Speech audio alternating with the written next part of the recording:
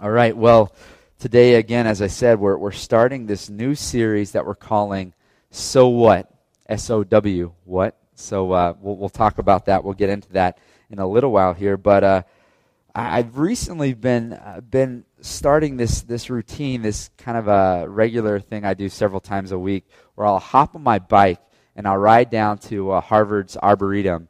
And it's been kind of a cool place for me as of recent. And it's this massive park owned by Harvard, and they use it for horticultural, agricultural type instruction, and just for public use and enjoyment. So what I've been doing is I've been hopping on my bike in West Roxbury and riding down to the Arboretum, and I'll get there and I'll lock up my bike and I'll go for a run, or I'll pray, or I'll read a book or read my Bible or something like that. And if you haven't gone, I'm a new big fan of the Arboretum. I love this place, and there's a lot to just a lot of space, a lot of acreage, and you can go and just kind of go out there and clear your head and kind of get out of the congestion of daily life in the city. And it's just a really good spot. And the Arboretum is known for its collection of trees from all over the world. I've been learning this.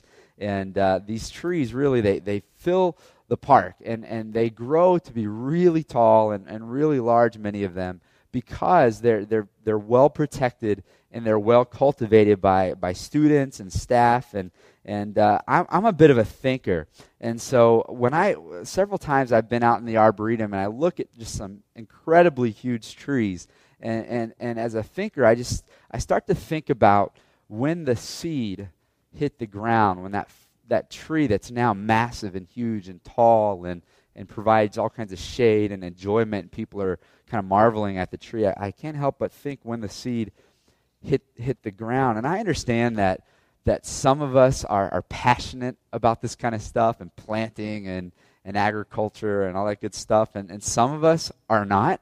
And I understand that, but just imagine with me some 125 years ago or so, I was doing my research when the Arboretum first began, and just imagine with me that Harvard student or that professor who was working at the Arboretum, and when they put that seed into the ground, when they planted that seed, or maybe they planted a bit of a sapling, just imagine when they're doing that. I'm sure they were passionate, and I'm sure they were dreaming about what would happen with this seed, that it would grow up and it would become this amazing tree, this tree that would provide shade, this tree that would be strong, this tree that would have other people coming and marveling at it. Now, I know when they're dreaming about that, they're not picturing what we have today, which is somebody listening to the Fray on their iPhone while twittering and standing on a Segway and marveling at the tree. They're not picturing that, but they're picturing this tree growing up. But it all started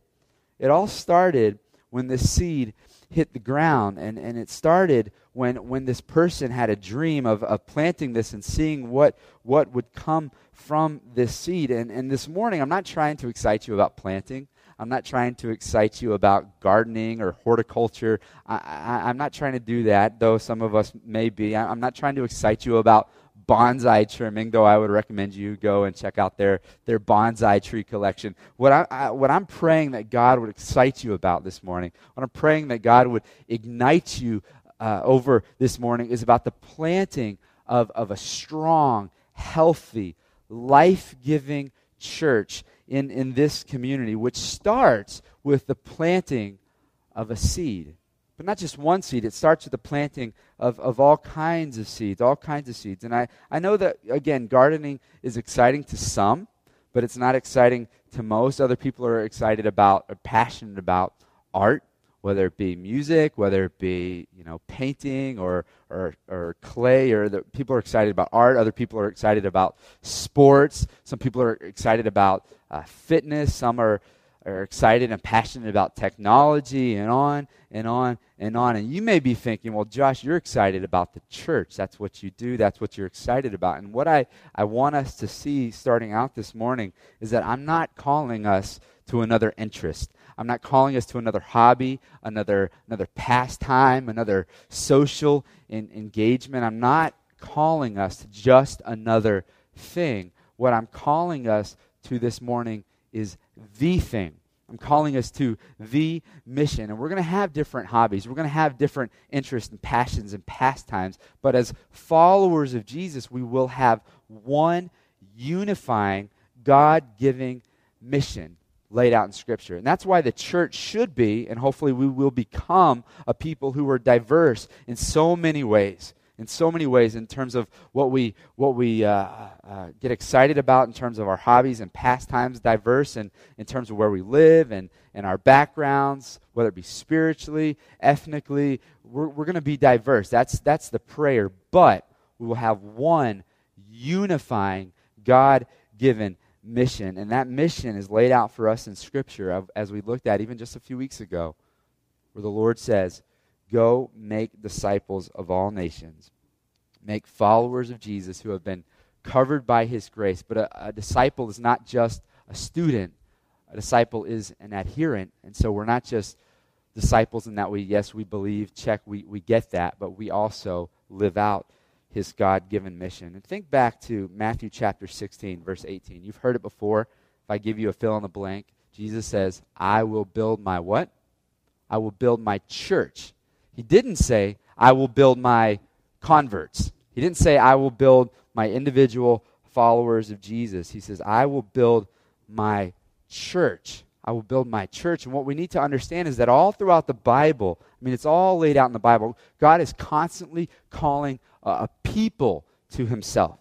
Beginning with Israel, He's calling a people to Himself, not a person, a people. Today, He's calling a people to Himself. "I will build my church." And so, when you're out and you're scattering seeds, and the seed is the gospel, as we're going to continue to look at today, as you're scattering seeds, you're giving people the opportunity to exercise faith in Jesus. But it's also not just an opportunity for one person to come to know Jesus, but it's the opportunity for one person to come and to be a part not just of Jesus, but to be a part of His church. And as the church grows, its roots will grow, and it will give the church the ability to be stronger, to stay longer, to make a greater impact, to better serve West Boston. And that's what we're praying for here. As you know, we're a brand new church in this area. We're looking to serve this area well, but we're brand new. And so I just want you to let that sink in for a second. What it means to be a brand new church. The Bible says that the church is this living organism. And as a brand new living organism, as I said before, we're like a little sapling. Because we are a church, but we are still just a little sapling. And a little sapling is small. A little sapling is tiny. A little sapling is not deeply rooted. And so it's very vulnerable with the weather. It's very unstable. It needs cultivating.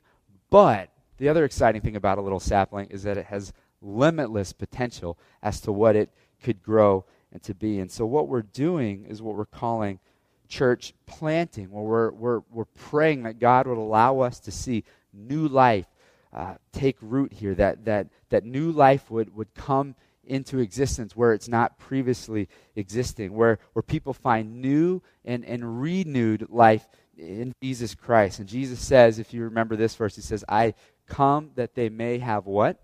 "Come that they may have life." And He's here, He's in the business of giving new life. And we want to be this new life-giving church that sprouts, that spreads deep roots, that then blossoms. And then, as any healthy plant does, after it sprouts and spreads roots and blossoms, then it begins to scatter seeds. And as its seeds scatter, what happens? More new life begins to sprout, spread root, and blossom. And what we'll see in time, our prayer, is that we'll have this spiritual ecosystem start to take place here in Boston as other churches sprout and take root and blossom and scatter seeds, and it will happen over and over and over and over and over again. And that is the dream. That's the dream of our hearts, that we would grow to be strong and healthy and established and rooted and lasting, stable church. But then in turn, we would be able to plant other strong, lasting, established, rooted church in impacting not just Boston, but all of New England and our country and into the uttermost parts of the world. But we need to know that it starts with seeds. It starts with us saying, yes, God, I want to be used of you to be the one who scatters the seeds here in this area. And this language that we're hearing that I'm already referring to, because it's just so ingrained in our Christian vernacular, this language of seed and soil and planting was first laid out by Jesus in the Gospels. You know the Gospels, Matthew, Mark, Luke, and John. So if you want to turn to the one we're going to look at today, this is the book of Luke, chapter 8. Luke chapter 8, and if you grabbed a Bible on the way in and you needed to use one of our Bibles, if you don't have one of your very own, just consider that one our gift to you. You can have that and take it and break that bad boy in. That would make us really happy. But Luke chapter 8, verse 4. Now this parable is also recorded in the book of Matthew chapter 13. It's also recorded in Mark chapter 4. And Matthew, Mark, and Luke, where we're looking today, are referred to as the synoptic gospels. They're synoptic gospels because they record much of the same info. They overlap and seem to share a lot of info. And just kind of a little tangent, if I can, to help you out with your understanding of Scripture. The synoptic gospels, I guess you could kind of compare those to like ABC, NBC, and CBS. They're all very similar in how they function and the types of information they give to us. If you notice the structure of how those news stations work when they come on with your 11 o'clock news, or if you watch the 6 a.m. or 7 a.m. news, you notice they come on with the breaking news, then they give you all the info, and at the end they end the story with like, the Boston Fire Department rescued a cat out of the tree in Jamaica Plain, and they'll try to give you like a nice fluffy story to go with. But they're all very, very similar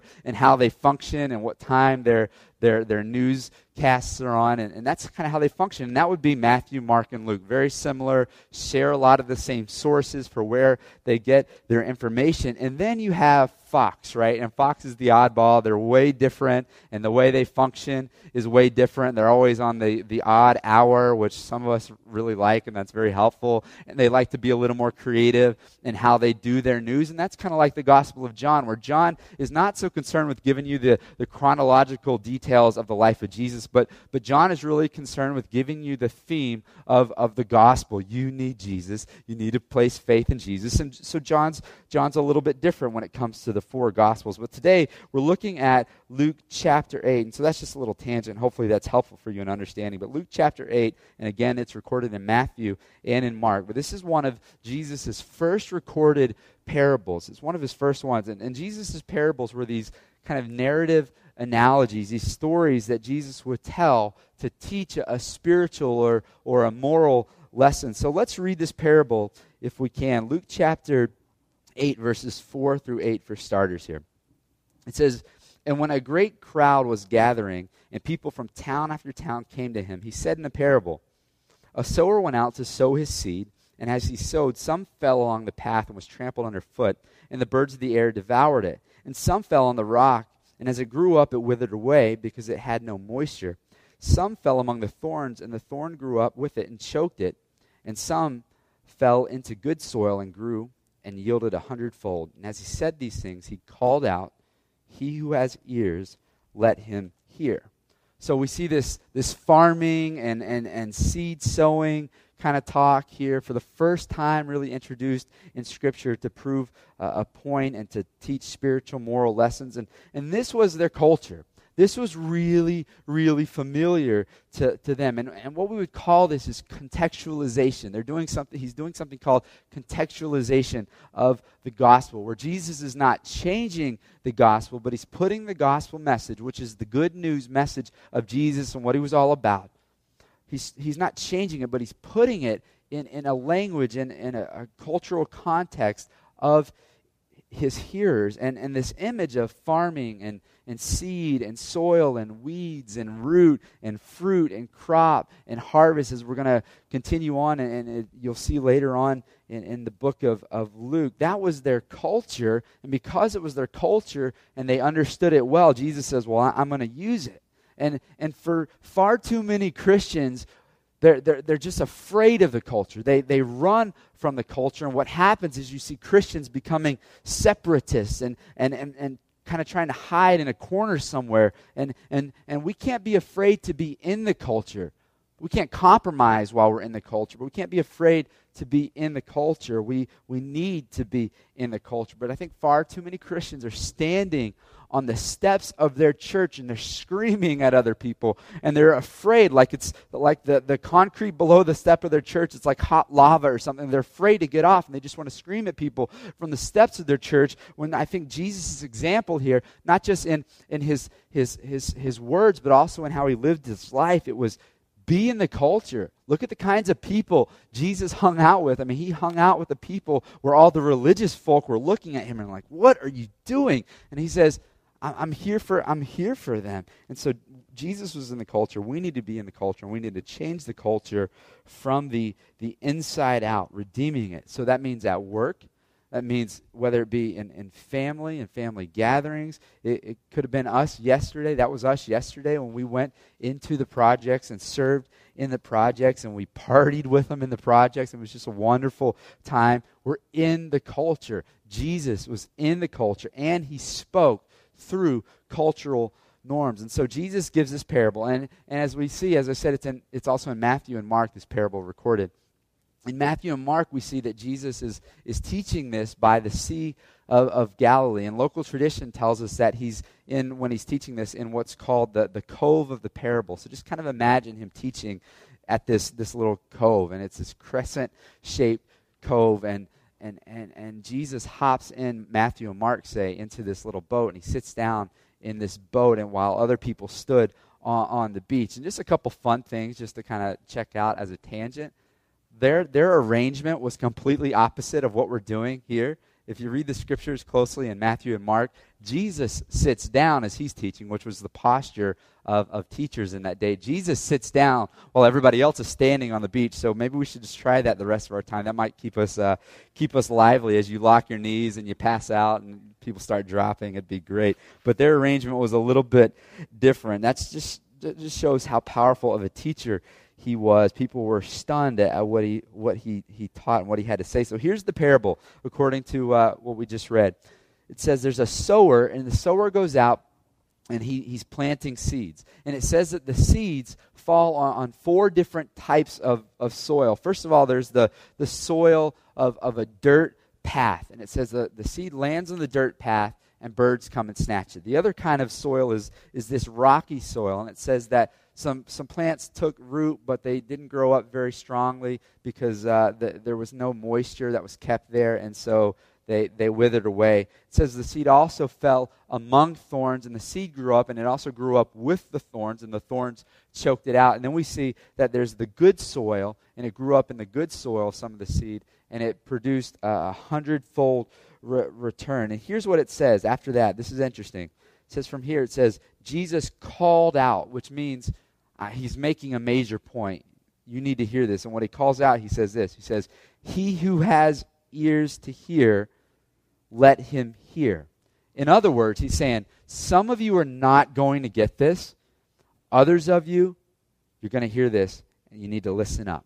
And so then he explains it a little further, because that's a little bit confusing, right? Let's read on. Look at verses 9 and 10, just so we can understand what he's talking about. He who has ears to hear, let him hear.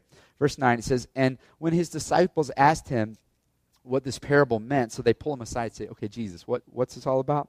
He said, to you it has been given to know the secrets of the kingdom of God, but for others they are in parables, so that seeing they may not see, and hearing they may not understand. So this is important for us to see. So sometime later, we're not sure when, but sometime later, his disciples said, Jesus, what was that all about? Jesus, what were you saying with that parable? And Jesus says, well, for you and for others, God has enabled you to understand. He's enabled you to really get the truths of the kingdom of God. But for others, well, not so much. For others, they're not responding. They're not really following me with all their heart. They like my miracles, but their hearts, I know their hearts are just not going to submit to us. And some of us, we could worship, and maybe some of us even in this room, maybe we're worshiping the miracles of Jesus, and we're worshiping the things that Jesus can give us, but we're not actually worshiping Jesus. I want you to chew on that for a second. It's possible to worship the miracles of Jesus and what Jesus can do for us, but not actually worship Jesus. And some of the people, like most of the disciples, were placing faith in Jesus, and they were in the process of trusting in Jesus with everything. But other people were there, and they were hearing it. It was passing by their ears, and they liked the concept of Jesus that they had seen and that they had heard about, Jesus, this miracle worker and this healer and this giver. But they didn't really want to submit their lives to Jesus as God. Look at verse 10 again. In verse 10, he says, "For you it has been given to know the secrets of the kingdom of God." That's to us disciples. "But for the others, they are in parables, so that seeing they may not see, and hearing they may not understand." So what we need to see here is that this is showing us that God is exercising grace here. In his perfect knowledge, here's what God understands. God understands in his perfect knowledge who will and who will not put faith in him. And so he grants grace to those people who will not place faith in him by speaking in parables so that they don't fully get it. And I want us to flip over, if you will, to Luke chapter 10, just to the right, and check this out. Luke chapter 10, 13 and 14. Luke chapter 10, 13 and 14. And as we're flipping there, let me just help you get this, that he's exercising grace and speaking in parables, because the more you understand, the stricter your judgment will be for those who don't place faith in Christ. So here's where that's laid out in Scripture. "Woe to you, Chorazin! Woe to you, Bethsaida! For if the mighty works done in you had been done in Tyre and Sidon, they would have repented long ago, sitting in sackcloth and ashes," which is an outward symbol of repentance. "But it would be more bearable in the judgment for Tyre and Sidon than for you. And you, Capernaum, will you be exalted to the heavens, to heaven? You shall be brought down to Hades." So what I want us to see here is, this is really crucial, that the judgment of Tyre and Sidon will be more bearable because they didn't see the mighty works of Jesus. But the judgment of Bethsaida and Chorazin will be stricter because Jesus' early earthly miracles were done around where they were, and they saw them. And so back here in Luke chapter 8, Jesus is saying, listen, I speak in parables so not to further incriminate those people who will not respond. And this is hard for us to see, that God is just, and as a just God, he must judge sin. And some people really don't want to hear this because it's hard to hear this concept of judgment. But we would never commend a judge in our court system who started to let offenders go free. That would not be good. That would not be just. But our God is just, and so he must judge, and he does judge. But even while he's exercising his judgment and his justice, he's exercising compassion by speaking in way of parable, knowing that some people aren't going to respond in faith. And so he says, I'll speak by way of parable so as not to further incriminate those who won't turn to me. And so then Jesus moves into breaking the parable down for his hungry disciples. Look at verse 11. Verse 11, we'll read through 15. It says, "Now," Jesus says, "the parable is this." He's explaining it. It says, "The seed is the word of God. The ones along the path are those who have heard.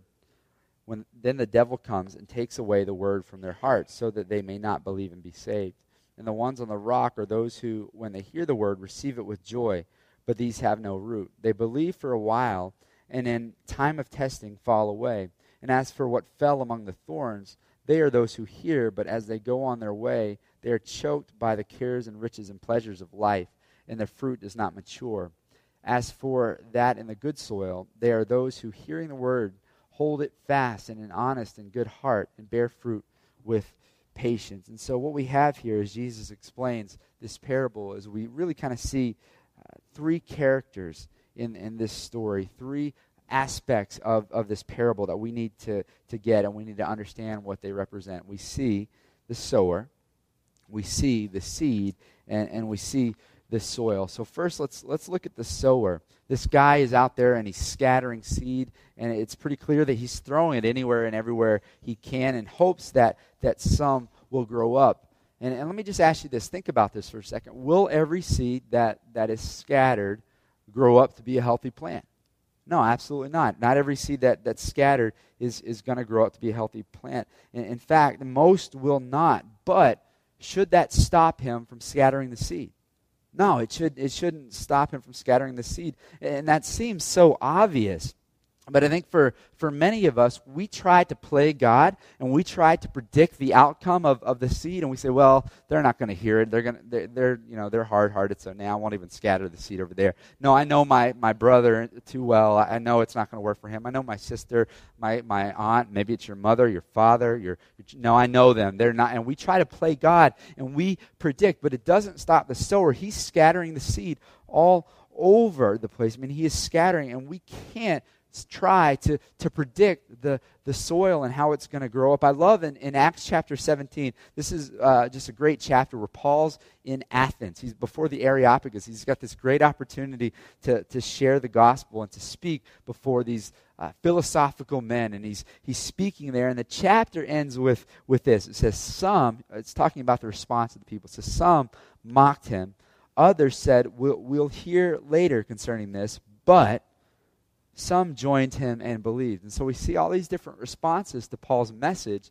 It didn't stop him, though. He didn't say, only a few are going to believe, so it's just a waste of time. No, he says it's worth it because some will believe. And this is important for us to get, that we can't try to play God and predict what's going to be the response of the person that we share the gospel with. And what does the sower represent? Think about this. What does the sower represent? And in some ways, it seems obvious to us, and maybe in other ways, it does not. But what I want you to notice in Jesus' explanation here, verse 11 on, of this parable, is that of all three of the little characters or characteristics of this parable, this is the one that Jesus doesn't explain. He doesn't explain the sower. And maybe it's because it's obvious. Maybe it's obvious. Jesus is the sower. But I think for so many of us, we like to take credit. I'm the sower, I'm the sower, I'm the sower.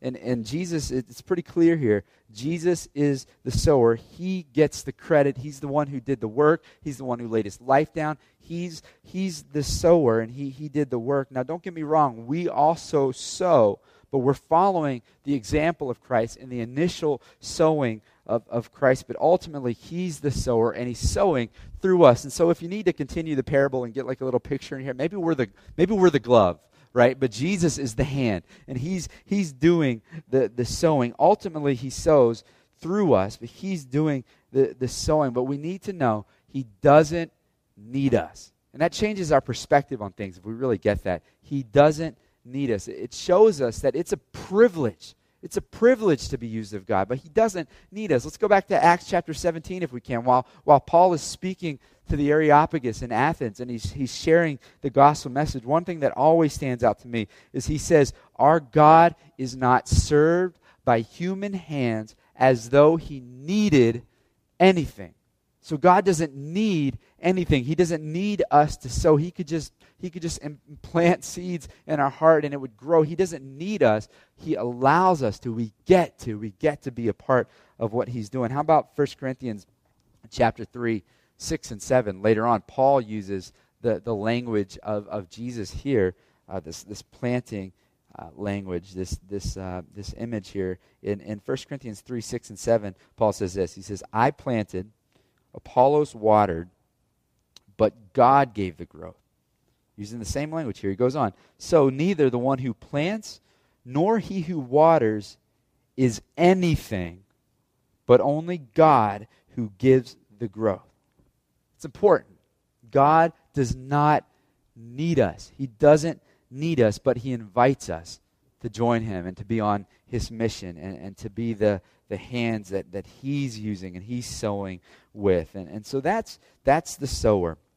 And if you're in here this morning and you call yourself a Christian, let that just be a challenge to you. Not to go and sow seed out of obligation, but to be used of God to sow seed out of a privilege. I mean, this is an incredible opportunity that you're going to be able to see the power of God flowing through you, that he's the sower, and he often sows through us. Sometimes he does it just completely without another person sharing. Just somebody, I've heard stories of people saying, man, I don't know what it was. I had nothing to do with the Lord. I didn't care about the Lord. And one day I was just challenged to read the Bible. I did it.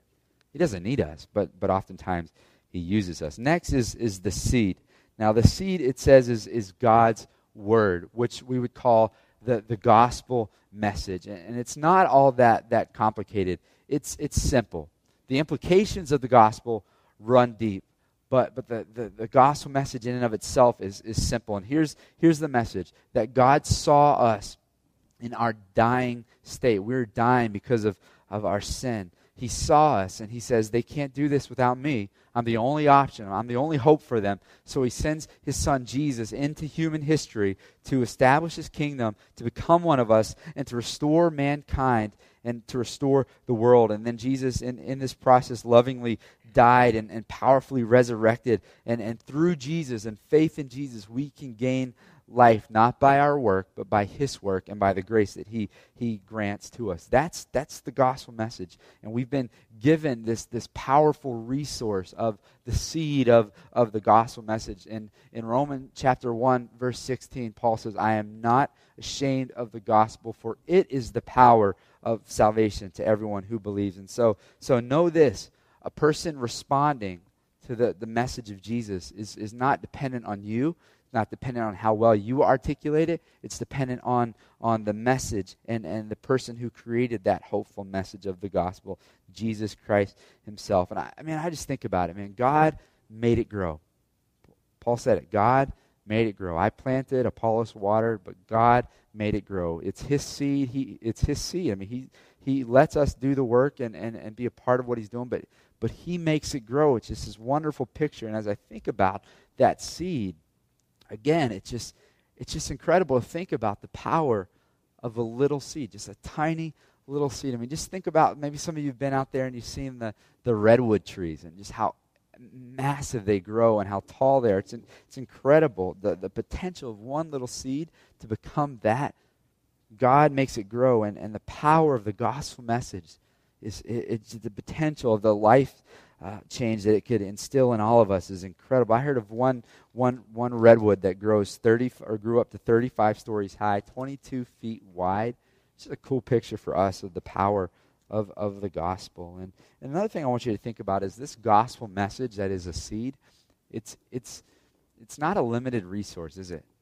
Seeds are not limited resources. The more seeds you plant, the more vegetation grows up that would then produce more seeds. And in the same way, the gospel is not limited. It's not limited. As we share the gospel, it's limitless. The potential and the power of the gospel, it's not limited at all. It's incredible. And so be diligent in scattering seed wherever you go, because it's a privilege. And the last major piece of the parable I want us to look at is the soils. And this is really the thrust of this whole parable, the soils. And Jesus gives us 4 different types of soil and tells us about them. And these 4 different types of soil represent the different types of people maybe you'll be sharing the gospel with in your life. It represents 4 different heart characteristics. It represents 4 different states of the soul. And so let's check these out, and let's look at each of these and how Jesus explains them. The first one is the hard soil, the hard person. Look at verse 12 again. The ones along the path are those who have heard, then the devil comes and takes away the word from their hearts, so that they may not believe and be saved. And so this soil, some hearts, is hard and rejecting, and some soil is hard, packed down tight, and rejecting of the seed, and the seed doesn't really ever penetrate. When I was in high school, I was a cross-country runner.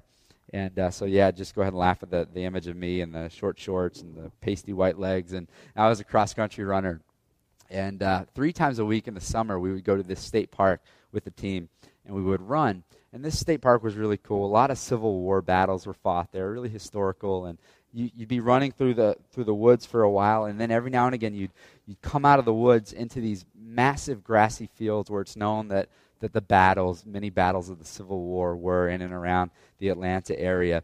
And as you're going, you'll see these narrow little trails, tall grass, and these narrow little trails where runners and people who are hiking had walked for years and years and years and packed it down so that it's just really tight, packed, hard soil, and there's no grass growing there. The soil is just so packed, seeds will never penetrate, and so as people run by, if there were any seeds that fall on it, just is pushed to the side. Birds maybe come and snatch it up, as Jesus said. In the same way, that's the state of some people's hearts. Their hearts are just hard, and they will not be penetrated by the gospel. Not that God can't, it's just the truth that they're not gonna receive the gospel. And so that is some people, and maybe you're thinking of some of those people, and you know some of those people. Again, don't try to predict. That doesn't stop us. That didn't stop the sower from scattering the seed, but that will be the state of some people's heart. As Jesus says, here's the next one, the shallow. Look at verse 13. And the ones on the rock are those who, when they hear the word, receive it with full joy, but these have no root.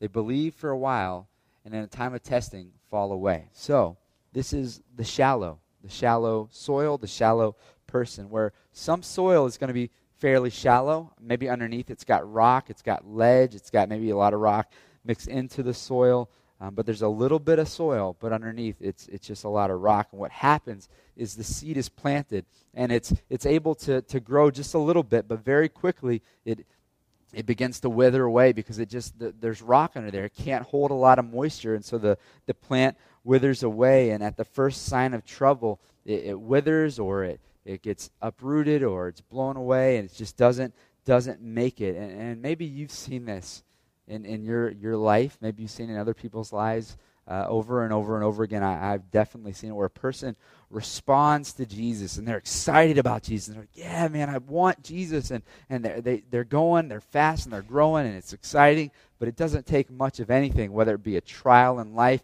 maybe it's something else that catches their attention, and they're gone. And they're never to come back, which means they never truly were a follower of Jesus, because true Christians will have faith that will last. It will last, and they will grow deep roots, and they will remain, and they will persevere, as Scripture talks about. And this happens so often.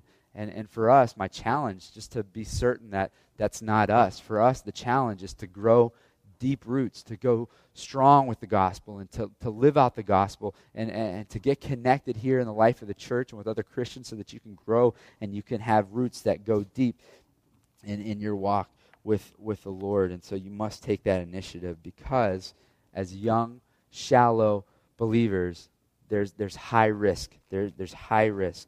And so we must lay down deep roots. Here's the next one. Look at verse 14. This is the preoccupied. Look at verse 14. And as for what fell among the thorns, they are those who hear, but as they go on their way, they are choked out by the cares and riches and pleasures of life, and their fruit does not mature. This would be what I'd call the preoccupied. See, some soil is covered in thorns, and maybe it's not rocky down below, maybe it has plenty of moisture, and the thorns can grow up, and the seed falls among the thorns, and as the seed grows up, the thorns also grow up, and they just overpower it and choke it out. And that happens a lot of times. Maybe you've seen somebody who you've shared the gospel message with them, and they're wrestling because they have all these other things in their lives that are maybe a little more attractive to them at that point in their lives. And what happens is though the gospel may start to grow fast, it just doesn't grow tall and strong. And what happens is it's just choked out, as Jesus says, by the cares, riches, pleasures of the world. And I love how he uses riches, because that's so common, right? And money so often is attractive to people, and they run after making more money and maybe being successful in different ways, and it just chokes out the gospel message and its power in their lives, because people are too preoccupied with the pleasures of this life. And they had the seed, it started to grow, but the Bible makes it really clear you can't serve two masters. You just can't serve two masters. And so that's some types of people in their hearts. But fortunately, we have this last kind, the responsive. Look at verse 15. As for that in the good soil, they are those who hear, and hearing the word, hold it fast in an honest and good heart, and bear fruit with patience. So some soil is good. Some soil is in the right condition to spring up a healthy plant, and that result of a healthy plant is it grows and it bears fruit, it blossoms, and it bears fruit. And in the same way, some people, they're ready, their hearts are in the right place to hear the message of Jesus, to respond properly to the message of Jesus, and not just to grow fast and then wither away, not just to grow fast and be choked out, but to grow and to continue to grow and to spread roots, and they prove to be true Christians and they last. Galatians chapter 5 lists out for us the fruits of the Spirit: love, joy, peace, patience, kindness, goodness, faithfulness, gentleness, self-control. These are some of the fruits that a true Christian will display and will continue to display. And Jesus, I love this, he says that it yielded 100-fold. Yielded 100-fold. And that 100-fold image in Scripture is really an image of blessing. God blesses this, and it grows, and it takes off. And then it begins to scatter seed and begins to grow up other life-giving plants. And so hopefully we get these, and maybe they resonate with us, with some people that we've seen and we know. But we have the hard, we have the shallow, we have the preoccupied, and we have the responsive. Now, I want us to think, as we round third base here, I want us to think about what can we control? Because in all of this language, it's maybe it's a little bit confusing about what do we do then? You know, these are the conditions of other people's hearts. It's Jesus doing the sowing through us. It's His seed. It's His seed that has the power. What do we control? What do we control? I think we can only control the sowing. We can only be the ones sowing and just allowing and being open to the power of Jesus flowing through us. We can be open to that. We can't really control anything else. We can't change anybody's heart. Only God can change a heart.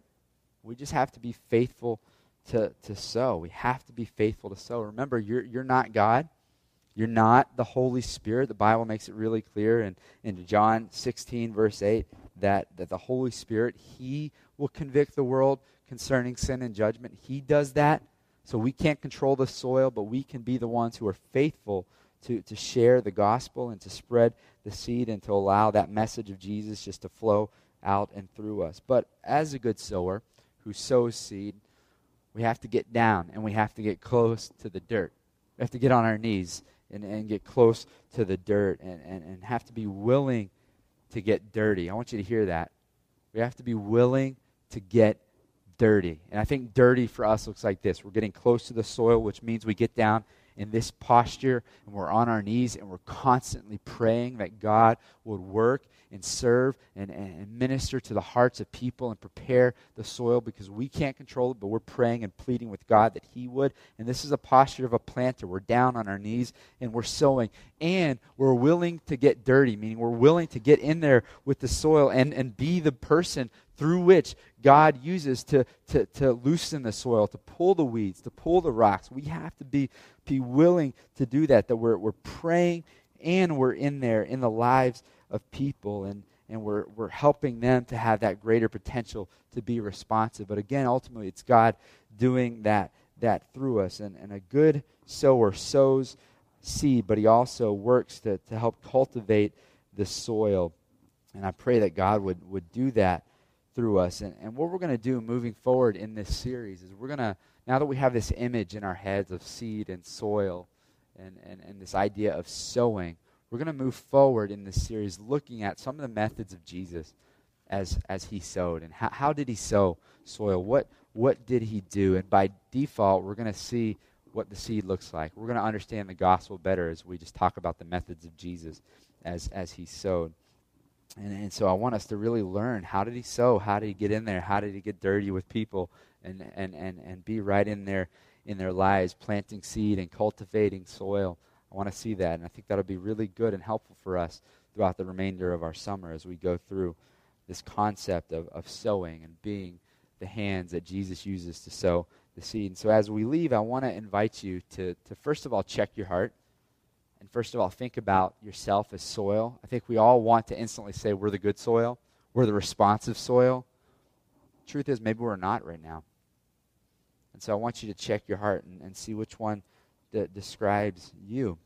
And then next, I want you to see yourself as the hands through which Jesus sows, and as a planter. And if this thing here is going to take off and grow, and if this thing here is going to move from a sapling to a strong church to a spiritual ecosystem, this has to really transition from Josh and Becky and original core team planting a church to we are all church planters together, and that I am a part of what God's doing here in Boston. I'm serving, and I'm willing to get dirty. I'm willing to sow. I'm willing to cultivate soil. I'm willing to get creative. I'm willing to provide my resources, whatever I can do to be on this mission. I just pray that will happen. And so as we kind of end today, I just want to ask you to check your heart in terms of where you at as the soil, and check your hearts in terms of where you at as a person who God is using to sow seed. And it's exciting. We're in an exciting time in our history, especially here in New England. I mean, Boston is the buzz across the whole country right now, by the way. I mean, New England and Boston specifically, it's the buzz. They're saying God is doing some incredible things here, and we're on the verge of just some incredible things that God's up to. And so you're able to be in a place where God is moving, but people also are excited and concerned about Boston and talking Boston, because they also know that Boston is a really, really difficult place. And so I want to encourage you in that. Do not be discouraged. This is not a desk job. This is planting and sowing, which is a dirty job where you're on your knees and it's difficult and it's grueling and you come back dirty. And I want us to just bear that in mind and be prepared and maybe in the know a little bit as to what we're getting ourselves into. And so don't be discouraged. Press on. Know that you're in a place where God's moving and that you're willing to be one through which God would move. And so let's go into the Lord in prayer now if we can. And I just want to, as you guys are closing your eyes, I'm going to invite you to join me to pray over this mission that God has put before us. But I also want to just have you be challenged here. First of all, what kind of soil are you? And just reflect on that for a second, if you would. What kind of soil are you? Are you hard, rejecting? Are you shallow?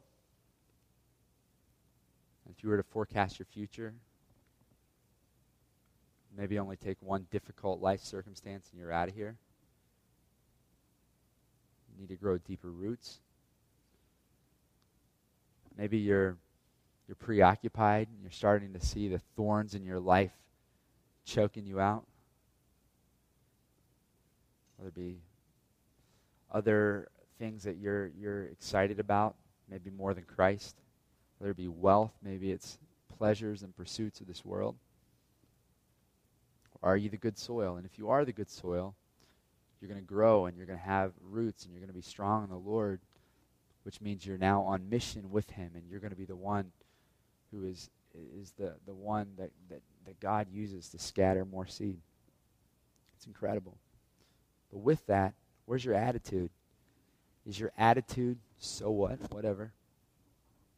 I know what I've been told to do, but I'm just not doing it. And obviously, we're not going to blatantly say that, but maybe the way you live your life, it's just, so what, God? And I pray that our attitudes would transition from so what to sow, S-O-W, as in seed scattering. What? God, what? How are we going to do this? How can I be on your mission? What is the gospel? Do I understand it? How are you going to use me?